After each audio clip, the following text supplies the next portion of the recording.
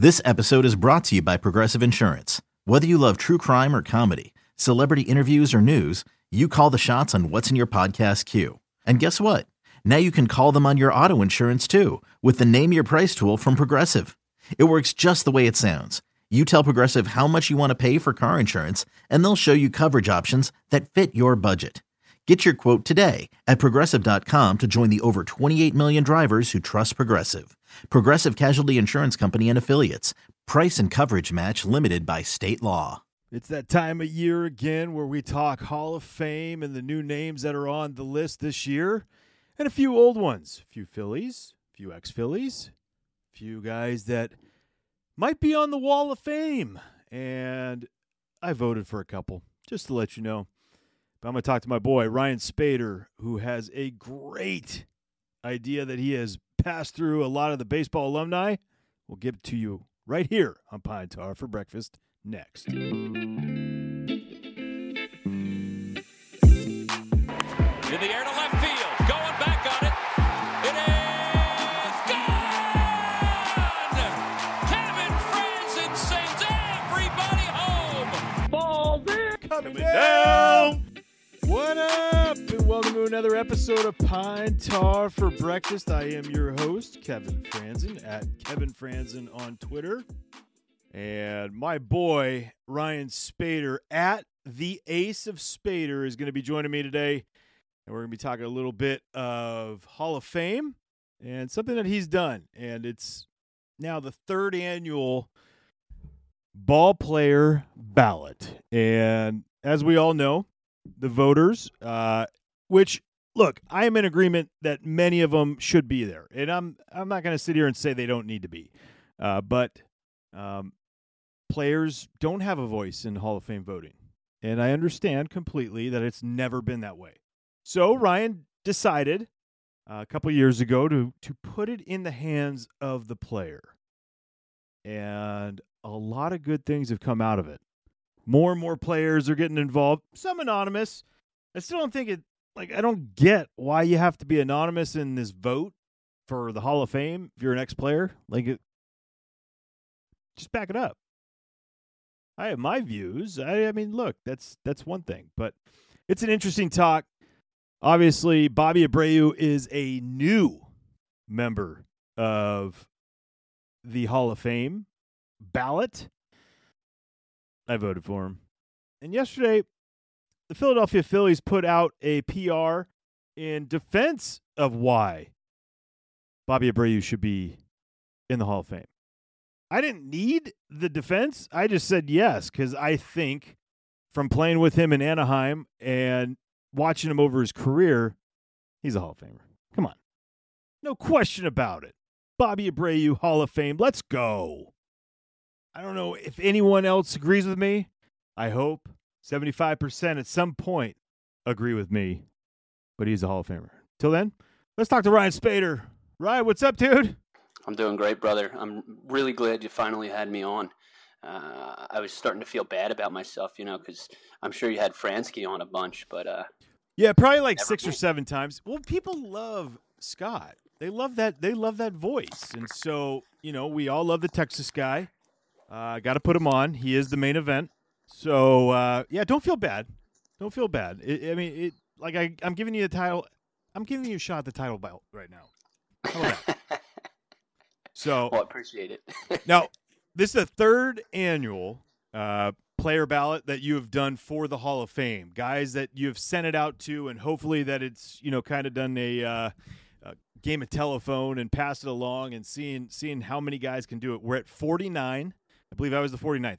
I was supposed to be like number 1, and I never hit send. I thought I did. The whole time, I thought I hit send. And, this is impressive. And I just want to get it to you. Give it to you. Give the floor to you right here and just explain why. Why did you want to do this? Why did you want to get involved into this side of it? Well, to be honest with you, I was talking. I want to take all the credit for myself, but it's difficult because I was talking to Euclid like 4 years ago about how I don't think the Hall of Fame vote is done correctly. How I think that baseball players and alumni should have some sort of a say. And Uke was like, Yeah, that would be pretty cool. I kind of wish I did because he owns a brew pub now. Yeah. A brewery. Been there And, plenty of times. Yeah, he's like I guess he's kind of separated from the game in a way, and he's somebody who definitely puts a lot of thought into his ballot every single year. Yep. And when I was talking to him about it 4 years ago, I was like, we're going to do this going forward. And fortunately, each year I've done it, I've gotten more interest. I'm expecting a lot more to come through this time around. And this is the first year that I've really been able to invest real time in it because the previous 2 seasons that I did this, or years that I did this, I was still in the military. So I didn't have quite as much time at my disposal. Well, I would hope not. I mean, if you're in the military and doing your thing with the Marines, I would hope you wouldn't really be worrying about the Hall of Fame ballot. I was a little bit worried about it. I mean, look, the writers, and you and I've had this discussion because I am in agreement with the fact that I think, I like the writers having some of the vote. I do. I don't think they need to have all of it, but that's how it's always been. And honestly, there are some people that are involved with the BBWAA or however you say it. I don't know why there's 2 B's in the thing, but with that being said, they put a lot of time and effort into it. But the only problem I have is there are personal vendettas in there, and it doesn't matter about the steroid things. It's about guys how they were treated, and I get it, but it's not. It shouldn't be the popularity vote, right? It should be who's a Hall of Famer, who is not, right? I agree with you. And one thing that I've noticed that the players do a lot better is, I don't want to name any names, but I've spoken to a number of guys who didn't like certain individuals on the ballot, but they're like, at the end of the day, he's a Hall of Fame player. And that's what the Hall of Fame should be about. Yep. I understand that, Curt Schilling's not the most popular guy in the world. I understand that some people have, a little bit, have it out for Barry Bonds because of the whole PED argument and whatever. But for the most part, I think the players do a really good job at looking at hey, he was a Hall of Famer long before any of this stuff. Major League Baseball enabled him to do the things that he may or may not have done. And Major League Baseball needed Barry Bonds. They needed Mark McGwire. So did BBWAA. They needed those guys to report on to make their money. Yeah. And sorry, but the one thing that drives me nuts about all of this is I've applied to BBWAA like 12.5 times. I've gotten rejected for some loose reason on the grounds that baseball is not my main source of income. It's such BS, man. And stop soliciting yourself then, man. Then you can make it your own. So it's good. But the thing I don't understand is you look at some of these votes, and I agree with you. Most of them do a really good job. Let's even say 75%. Yeah, I mean, that's a good number because I look at it and I'm going, these guys put, and women, put time and effort into it. And I love the name behind it, right? I like when people put their name behind their vote because it just gives it a little bit more credence. It's just not, people not, kind of just going, putting it out there and being like, I'm going to hide under here. No, just be a human being. Let everyone know what went on, what went behind your vote. And some of these people do a hell of a job of doing that. And again, I agree with you, but then we got to realize that all it takes is 25% and one more person to ruin it for a guy like Barry Bonds, to ruin it for a guy like, let's face it, Curt Schilling would be in probably years ago. He was I would say he was probably better than John Smoltz with that postseason resume of his. He probably would have been in years ago, but they just don't like the dude. They don't like Barry Bonds. I guess he didn't have the reputation for doing the PR thing, kind of like Scott Rowland, who I also think should be in the Hall of Fame. He's that dude at third base. When you think about third baseman in general, is he one of the greatest ever? No. Is he one of the best third basemen? Just the actual act of playing third base? Hell yes. Right? And then that's kind of the point. Yeah. I mean, he doesn't wow you in every statistical category, but he wows you as a player every single day. Scott Rowland, to me, was a Hall of Famer. I really liked what Will Oman said about Scott Rowland. And he said, that guy raked, and he was a hoover at third base. Dude, he would come in. So playing against Scott Rowland for years when he was with the Phillies in 06. Was it 06? No, David Bell was in 06. Or he was with the Reds and the Cardinals, and you're looking at a guy at third base where he's down your throat, but his like legs would spread wide, and he'd get like his butt to the ground, and you're going, oh, damn. Right? Like, this guy's all over me right now. Like, I cannot get anything. And you couldn't get anything by him. He'd play way off the line over at third base, and you're like, doubles down the line, and then next thing you know, the big man's diving, getting it, and then just I would say his hand is being hidden by his forearms because they were ginormous.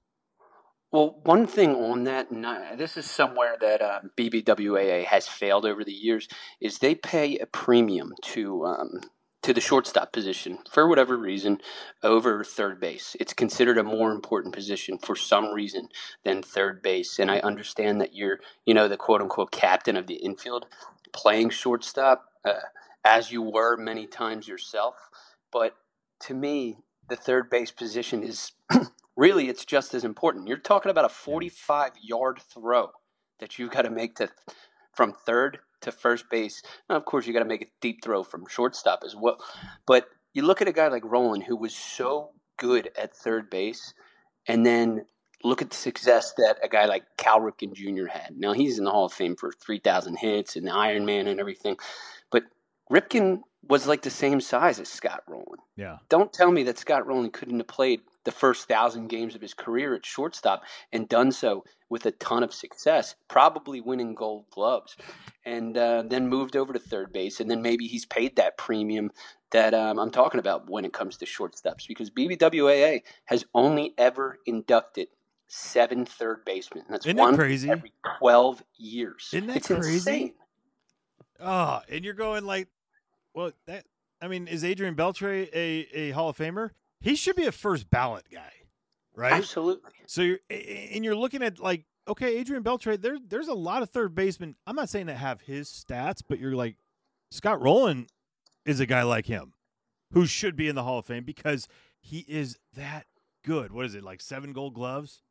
I mean, the guy's ridiculous. 8-time Gold Glove winner, Silver Slugger, World Series, Rookie of the Year, 7-time All-Star, anything else? I mean, look, his years in Philly, you're going to look at like a guy like Curt Schilling who spent most of his career, had most of his success, over 100 wins in a Phillies uniform.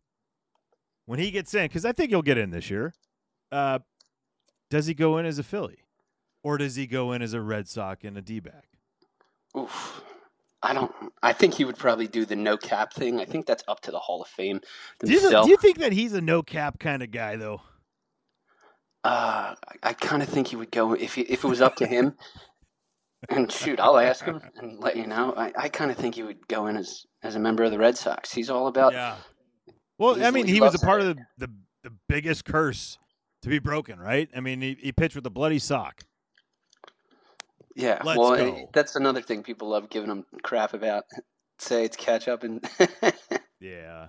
Well, I mean, look, there's a lot of things that certain people get put on them because of personality, and personality hasn't helped, when it comes to campaigning, because you got to campaign for your Hall of Fame. My nose is growing right now as we speak, because that's like my biggest thing. Why was I the biggest Lee Smith fan? Well, because I met him and he was our pitching instructor, and I was around him a ton with the Giants organization, and he was just phenomenal. Like, you talk about good dude, but he never campaigned for himself. And that dude was a Hall of Famer. He didn't do anything to try to promote himself.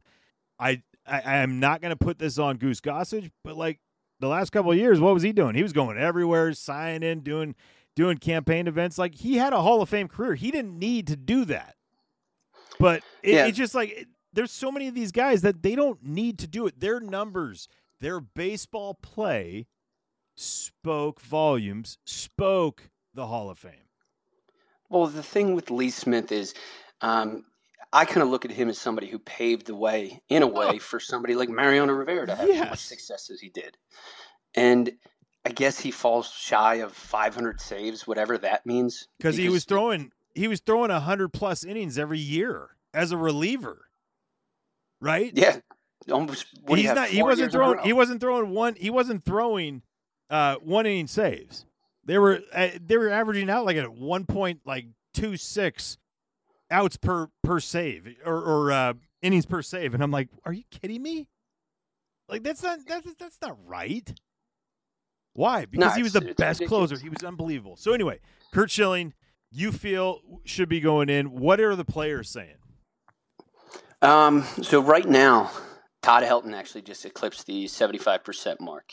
That's the one I find most fascinating because, of course, you get the whole Coors Field effect when it comes to it. The guy raked. Yeah.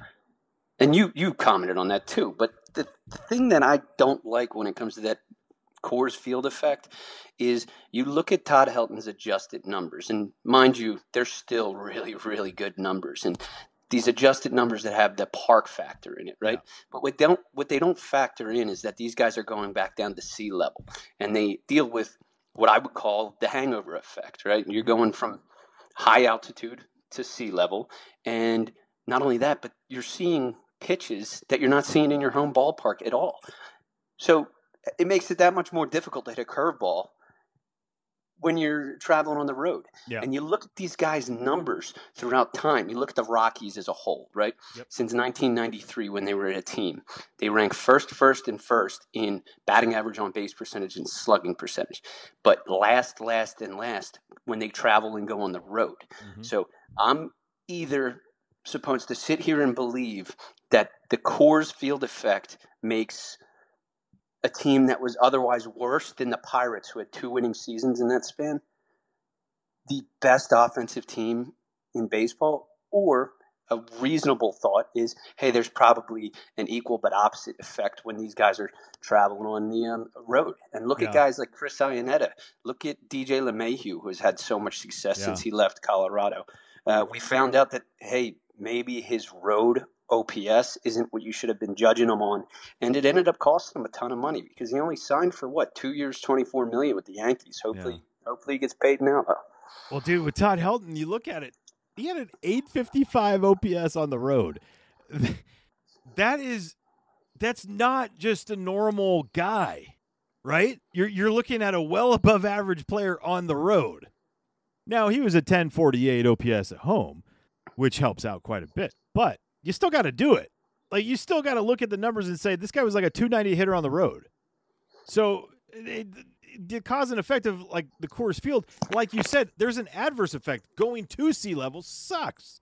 I remember playing in series, right? 3-4 game series in Colorado. And the moment you go away from there, yeah, you might have some extra oxygen in the lungs and your legs feel okay. But the ball feels heavier. Right? For like a day or two, the bat feels a little different. You're like, whoa, right? There's so many things that they have to adjust to. That dude raked. Not only that, let's not even talk about just the hitting. How good was he defensively?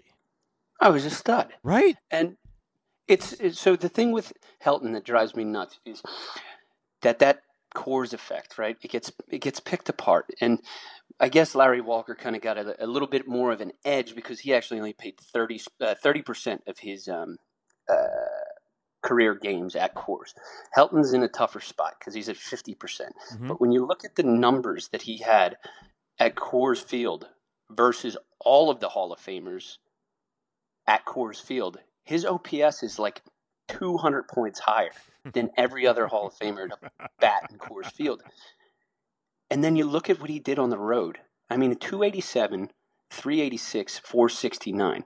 Let's look at another Hall of Famer who played back in the 30s at the Baker Bowl.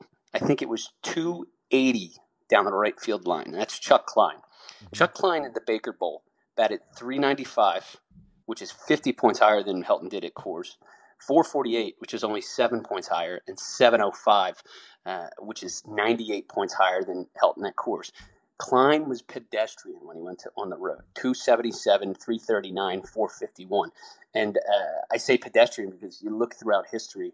I mean, you got the late 90s, early 2000s, but those guys in the 1930s absolutely everybody was raking at that point. Yeah, because they're facing the same guy every day.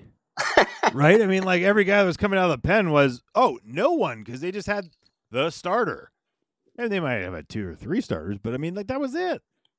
So you look at like at times, like, yes, they were a Hall of Famer then. Like here's the problem I have, and this is nothing on you. It's just when we talk about eras and then we compare and we say like, oh, the guys that are already in the Hall of Fame, it's like, no, we can't. It's just like what's in front of us now, right? Because if you try to compare it against, past Hall of Famers, the game has completely changed. We all know that.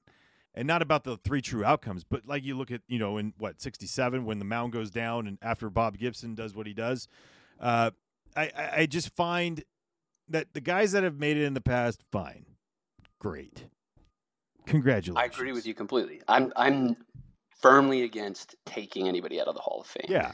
I don't care what we've learned about some of these guys, and some of them are apparently not good people to begin with. But the fact of the matter is it's a baseball museum, right? I want baseball history in there. And one thing that drives me nuts, and you talk about comparing to guys in the past, right? Well, look at a guy like Tim Raines, a guy like Larry Walker, a guy Edgar Martinez. These guys all made it on their final ballot, right? Mm-hmm. So that means that there are more players eclipsing the numbers that these guys put up. Therefore, if anything, by the 10th ballot, when these guys are getting in, they're actually less of a Hall of Famer because there's a bigger pool to compare them to. So that's why I'm very against like the whole first ballot thing. Yeah. I hated the fact that people were talking about Mariano Rivera being unanimous because to me that's celebrating BBWAA getting it right as a whole one time ever. Yeah. Right? Yeah. They came to an agreement on something once. Is there, through your time, through 3 years of doing this, right? And getting more and more votes as we know. Is there anyone that's been unanimous through all your ballots, in year to year, not like through all 3 years, who's unanimous each year, but, individually each year? So Jeter last year got, I think it was like 98% of the vote. Was I one of them that didn't? No, the only person who didn't vote for him was Eric Burns. And he said, I can't vote for anybody until Barry Bonds and Roger Clemens are in the Hall of Fame. Yeah. No, and look, I am in full agreement with Eric. And he was my MLB prominent person in mine. Because, look, playing with Barry, understanding as a fan of Barry, there's his issues, I guess, when it comes to personality for some people. But that's not how he treated me, right? So when you look at a guy, and I wrote it, and you could visit theaceofspader.com, I believe has all the ballots on there, correct? Yeah. And you can go to and follow Ryan Spader at the Ace of Spader on Twitter, and he has posted all of them with the comments available. The Barry Bonds one to me is plain and simple. Like, I don't care if you hated him as an opposing fan. You stopped and watched, and don't you like? I love when people, I always turn the TV off. Like, no, you didn't. You never turned away from the TV when Barry Bonds was up. Is that he was absolutely the number one? Yeah. Ass in seats, dude. Oh my God. In baseball history. I would love to see I wish there was like an analytic on that, right? Like seeing like how many people left in the ninth inning of a blowout knowing that Barry was in. Well, Barry might not have been in the game if there was a blowout, but you know what I mean? Like knowing that there was a possibility of one more at bat from Barry. How many extra seats were warmed, in the 7th, 8th, and 9th innings? Throughout Do you remember they used to ESPN used to just cut to his at-bats every single time. Well, they following, ESPN followed us for, I want to say better 3 weeks. Erin Andrews was like, she became like a sister to the clubhouse because she was just sitting there all the time like, hey, guys, what's up? Like, I think they were kind of getting annoyed because he went for a while without really hitting one. We go to Chicago. He doesn't play game one. I play left field for him in game one. And he is, I think, 2 shy of tying. Or no, I take it back. He's 3 shy of tying Hank Aaron's record. And so I'm getting just ragged on. It was just nuts the whole time. Like, just Barry's back up. And I'm like, yeah, it could be worse. And they, like, by the end, they loved me because I was just talking, so much trash back to them. Later on, I played shortstop for Omar, and they're crushing me there in, like, game 3. Well, game 4 happens, and Jacque Jones will always be the one that will attest this to this. He was playing center field that day. Barry hit 2 home runs. Now, that's pretty cool. It's just like it almost seems like a normal day. He hadn't played in a few days, whatever. He's resting up. The wind was howling in from center field. I'm talking so much that we're playing halfway in the outfield. I'm playing right field that day. Barry's playing left field. Randy Wynn's playing center. And Randy Wynn telling me, because it's the first start I've ever had in right field, he goes, hey, you don't need to step back for anything. Go in. Ball is going in. I'm talking, it was not like 10 miles an hour. It's like 25 miles an hour blowing in. Barry hit one into the basket, and then he hit one on the Whalen. And it was one of the most absurd things you've ever seen. Like, when he hit it, I think the Cub fans went nuts because they knew how crazy it was for someone even just to put it over a guy's head that day. And he did it twice. And that to me is like, holy hell. Like, this guy was on a different planet. Well, the other thing that he gets ragged on a lot for, I think, is the fact that his career high home runs was 49, if not for that 73 season. Yeah. But they weren't pitching to him in 2000. They weren't pitching to him in 2002, 2003, 2004. I mean, he was 42 years old and leading all of baseball in walks. He had 43 intentional walks at 42. Yeah. Yeah. No, it was insane because all of us would be like, look, there's some days where you're finally seeing like him be human, right? And get beat by a couple pitches and you're going, all right. And he'd have no chance. But then next thing you know, game's on the line, 4 fingers, and you're going, oh my God, really? Like, that's unbelievable. Like, not questioning him. Like, we understand totally what's going on, right? Like, we just like, yep, makes sense. Totally makes sense. But he's still, and I'm trying to pull this up for you right now as I'm doing this, but I'm pretty sure he's still the last player to be intentionally walked with the bases empty. Dude, could you imagine? Okay, so I've had this discussion with former teammates of mine. How many times? So I like the new rule of just send him down, but I wish they would do it well before the guy gets in the batter's box and then send him down. Like, how many times would he have gone into the on-deck circle without a bat? In his career. Like, it's a fascinating thought because they would just have sent him down to first base. Like, how many times would he be out there with the pinch runner right next to him, like late in the game, like late in his career? Like, just knowing that's a great point. There's so many different things, and I don't know. He's fascinating. It's just one of those things. I had to tell the story about, and you can read it at the Ace of Spader on Twitter, theaceofspader.com. Find out the ballots of this. I have a story about Barry Bonds and what he did. I've told it a few times on air, and I never gets old to me. But Buster Olney was kind of chiming in today a little bit on my ballot, and the thought of Tony Gwynn, Ted Williams, and Barry Bonds having a conversation at some point, and because he was talking about Tony Gwynn and his recollection of thoughts and things that Tony had talked about with Barry. I'm going, could you imagine like the three of them having like this conversation in the hitting Twitter world that we live in right now? I mean, they'd be running circles around people. It'd be amazing. Yeah, I can't even I can't even fathom. All right, so enough Barry talk. People are gonna get annoyed with the Barry talk. I get that because whatever. Bobby Abreu. Yesterday, Bobby Abreu was I'm not going to say defended by the Philadelphia Phillies, but the PR staff did a hell of a job, and they brought out a bunch of his stats and kind of the defense of Bobby Abreu.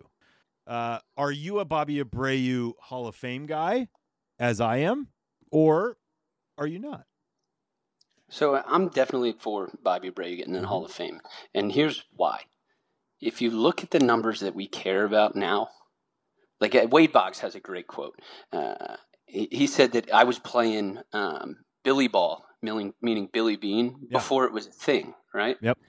Like he was taking his walks. And some guys get a bad rep for that. I think Joey Votto gets the crap about clogging the bases or whatever, but I think that's kind of nonsense. But Abreu reached base more times than Tony Gwynn in fewer plate appearances. Like that's huge in and of itself. Isn't that crazy? But then you look at the numbers, the home runs, he's got double. He's got more doubles. He's got more stolen bases. And this is not to – whenever I do this comparison, people get mad at me because it's like I'm talking smack on Tony Gwynn.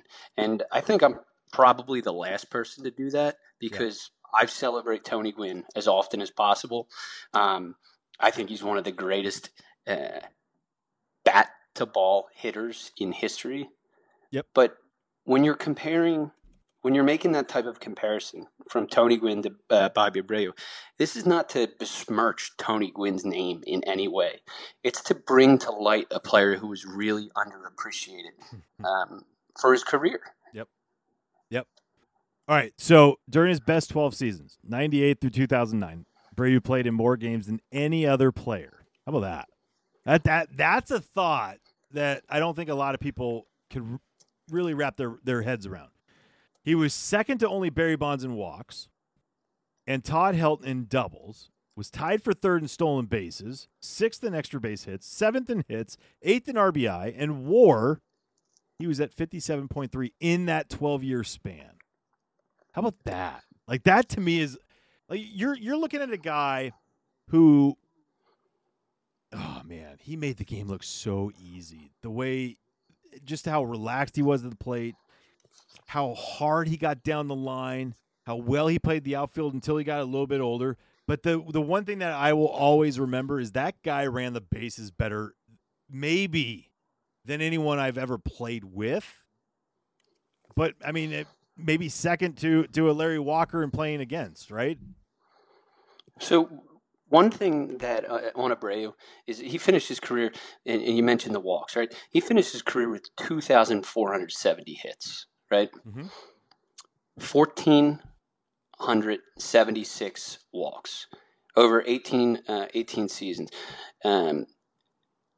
I have a really difficult time believing that somebody with that level of speed, somebody who stole 30 bases over and over and over again, couldn't have just laid down 30 bunts a season and legged them out for singles. But he would have been a less effective ball player than he was taking his walks. How about he has the most seasons of 60 extra base hits and 20 steals. 9. Barry's next at 8. I think it's Ed Delahanty had 7. Willie Mays had 6. How about that? Then so if you take, you're reading my own stat to me. if you're taking Andre Dawson, Vladimir Guerrero, Tony Gwynn, Reggie Jackson, Larry Walker, Dave Winfield, all right, those guys with Bobby Abreu. Bobby Abreu's on-base percentage is second to those guys that are already in the Hall of Fame. His OPS is third. I mean, his doubles is first. His walks are first. His stolen bases are first. And his base running WAR is first. Like, come on. Like, you don't need to have, like, these incredible arguments for him. Just lay out his stats, whether it's the analytical metric ones that you want to throw out there, or just throw out the bubblegum card ones, right? The baseball cards, and show them and see, is that guy a Hall of Famer? And the check marks to yes. So one thing on that in the back of the baseball card stats that I think kind of go against Abreu is you look at the back of his Topps card. There's just not that much black ink, right? Yep. But that's because he did everything.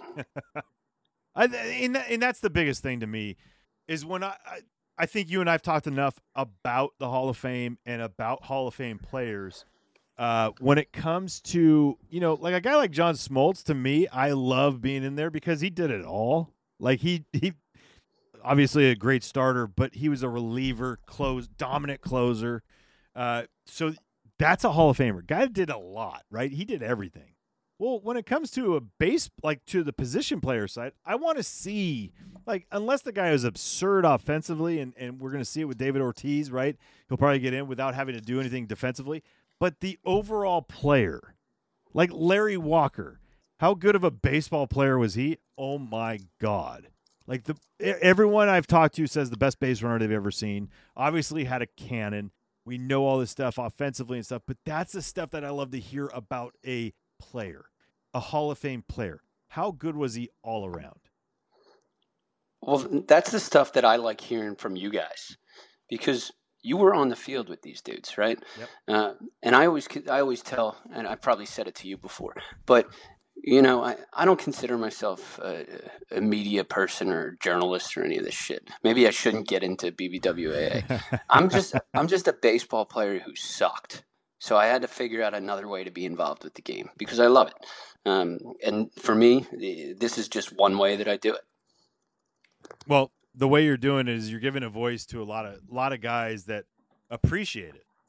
I think there's an appreciation level that we have for a lot of things. And look, I'm all about, getting the right guys in there.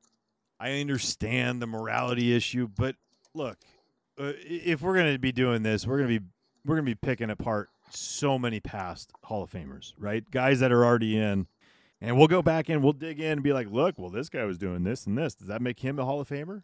There's so many things, so many questions, but I love the fact that you've given a voice to the player, to the former player in voting. Does it matter? No. In the grand scheme of things, no, because we're never going to be able to have that choice. But you've given us that opportunity for others to see what we think and feel.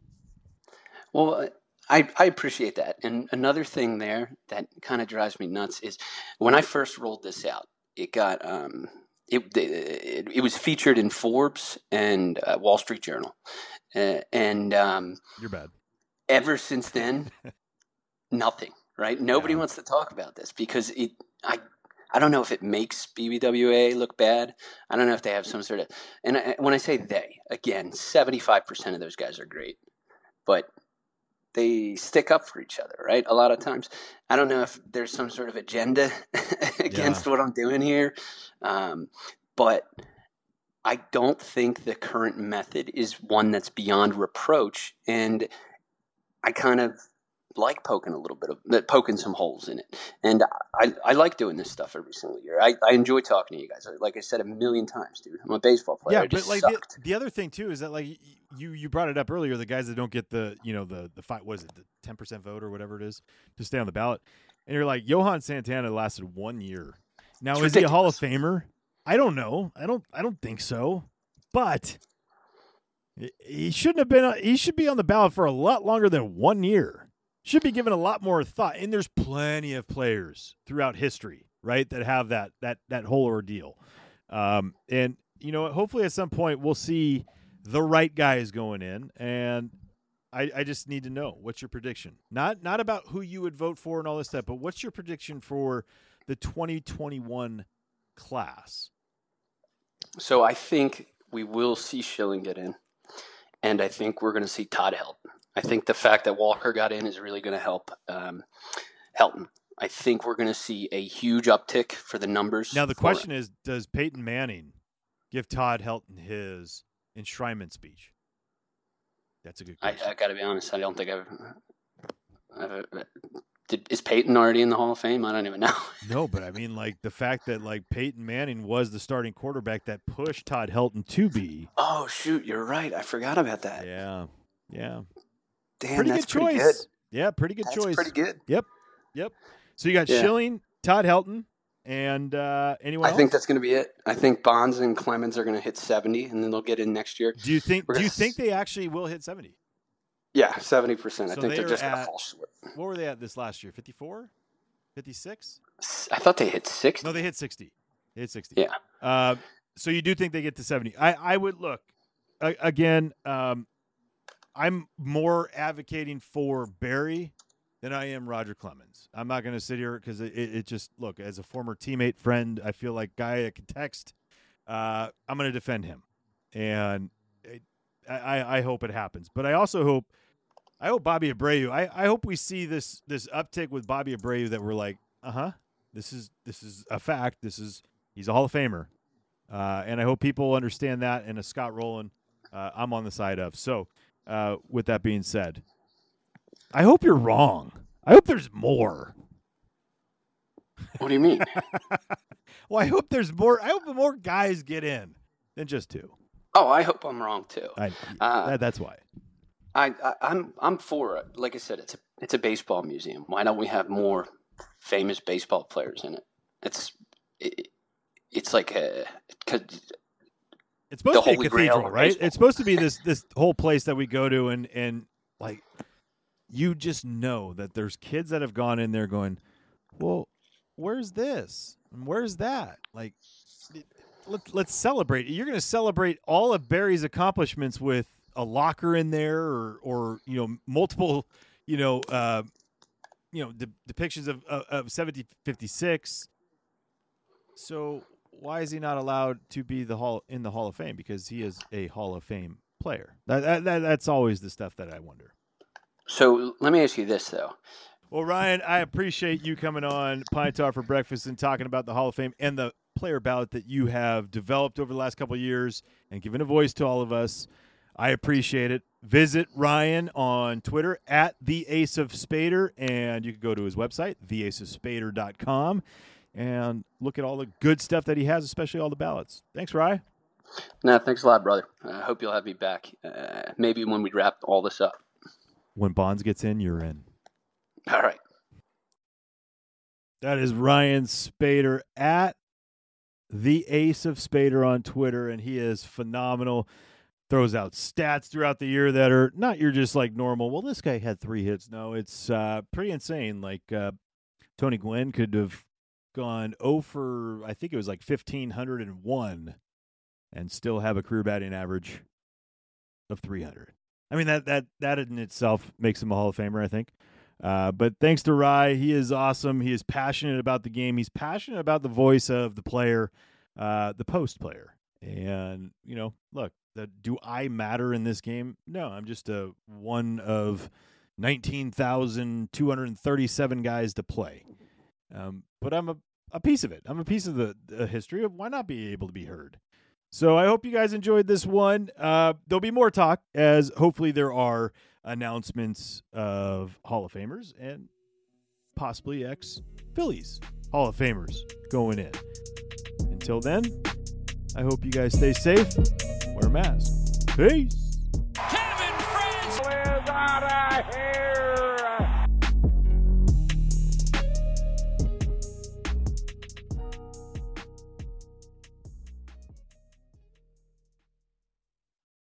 It's blazing hot outside. You get in your car to turn on the AC to get cold air pumping, but it blows hot air out. This issue is commonly caused by low refrigerant due to leaks in the AC system. You want an easy, all-in-one solution that will restore the cold air in no time. AC Pro Recharge Kits make restoring cold air easy for even those with zero DIY experience in less than 10 minutes. Save time and money versus going to a shop by picking up an AC Pro Recharge Kit today. Be a pro with AC Pro.